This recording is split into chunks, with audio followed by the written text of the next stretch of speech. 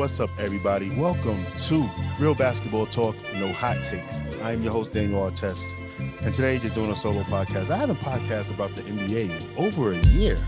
Been so locked in with women's basketball. It feels good to be back talking NBA for a second. Just want to talk about Game 3 real quick.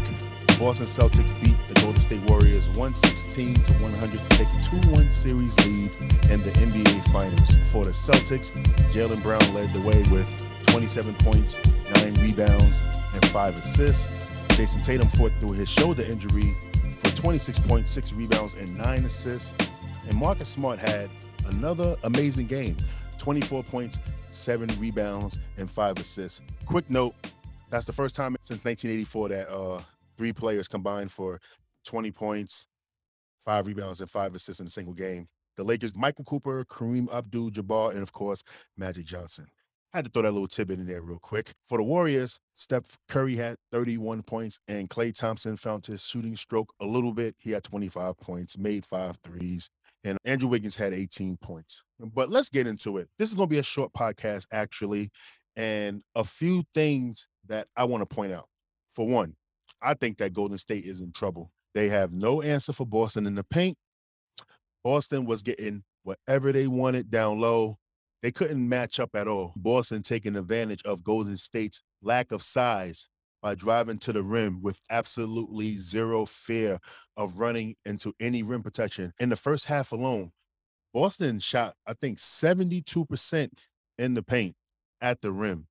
Another thing I wanted to point out was Golden State's point of attack defense, right?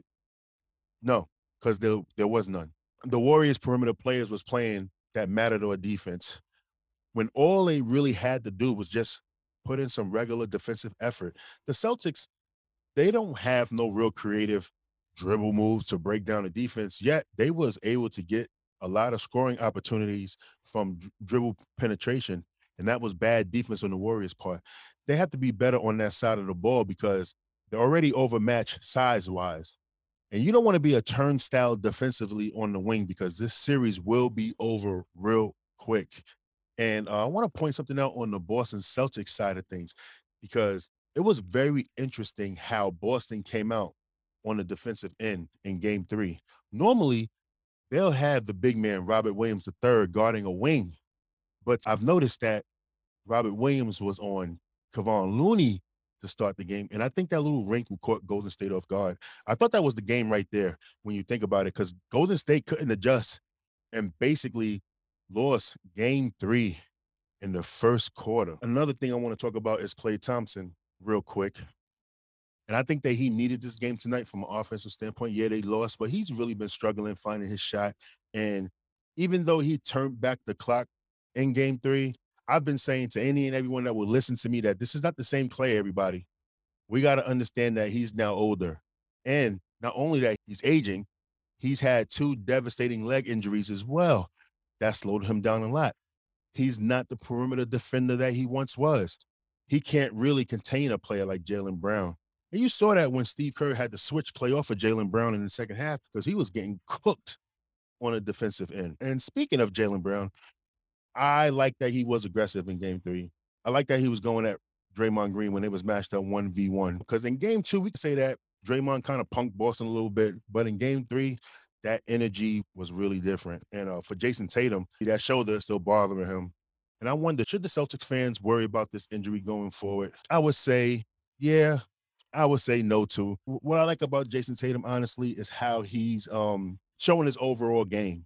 Not only that he's a scorer, but he's showing that he's a playmaker. You've seen the 9 assists. You see how he was getting past the perimeter defense of Golden State, creating kick opportunities for open shots and everything. Jason Tatum really showing that he has a really nice offensive bag. I really enjoyed watching him play in Game 3.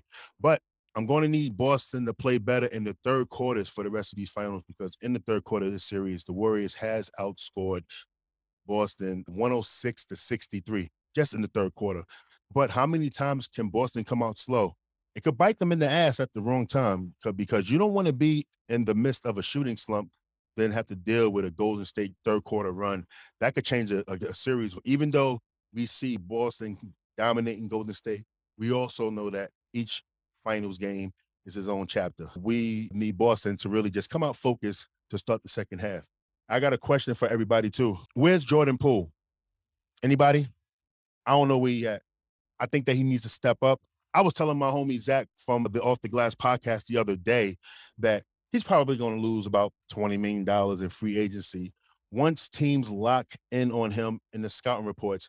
And that's what Boston is doing. Jordan Poole's looking very average, and Boston has him working for every shot right now.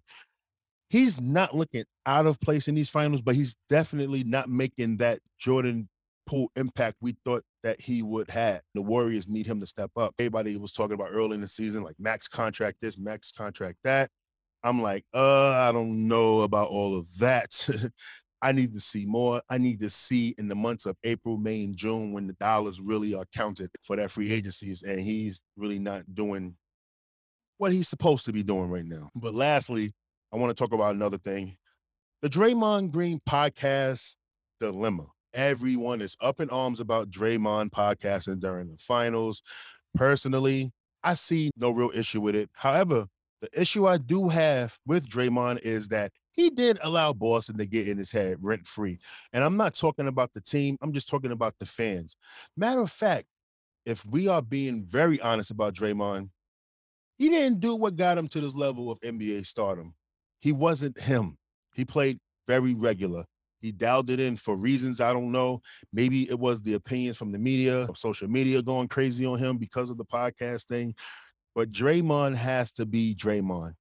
That's what got him in this position in his life. Anything less isn't him. And yeah, he might get a technical or whatever, but that's the Draymond. You need him to play on the edge. He knows how to rein himself in. And even if he doesn't, he won't put his team in a compromising position as far as like a suspension or whatever, besides 2016. All right, relax. But I like Draymond for what he is, and I don't think the podcast is hurting him or whatever. He has to play better, and he admitted, he said he played like shit in game 3, which he did. He wasn't himself. I expect Draymond Green to have a great game 4. But like I said, the podcasting thing, I don't see an issue with it. A lot of people podcast during the season. LeBron doing the shop, even though it's not the playoffs or whatever, because LeBron does that 0 dark 30 thing. But I don't have an issue with it. He has the #1 basketball podcast in America right now, the #5 podcast in America regarding all sports. So he's doing his thing. I respect it. I do think, however, he needs to chill on the game plan because you can tell that the Boston Celtics coaching staff is scouting due to his podcast, but we shall see. Anyway, I'm gonna get on out of here. Don't forget to follow me at the Artest Show on Instagram and Twitter. Thank you for listening to Real Basketball Talk, No Hot Takes. Love is love. Peace.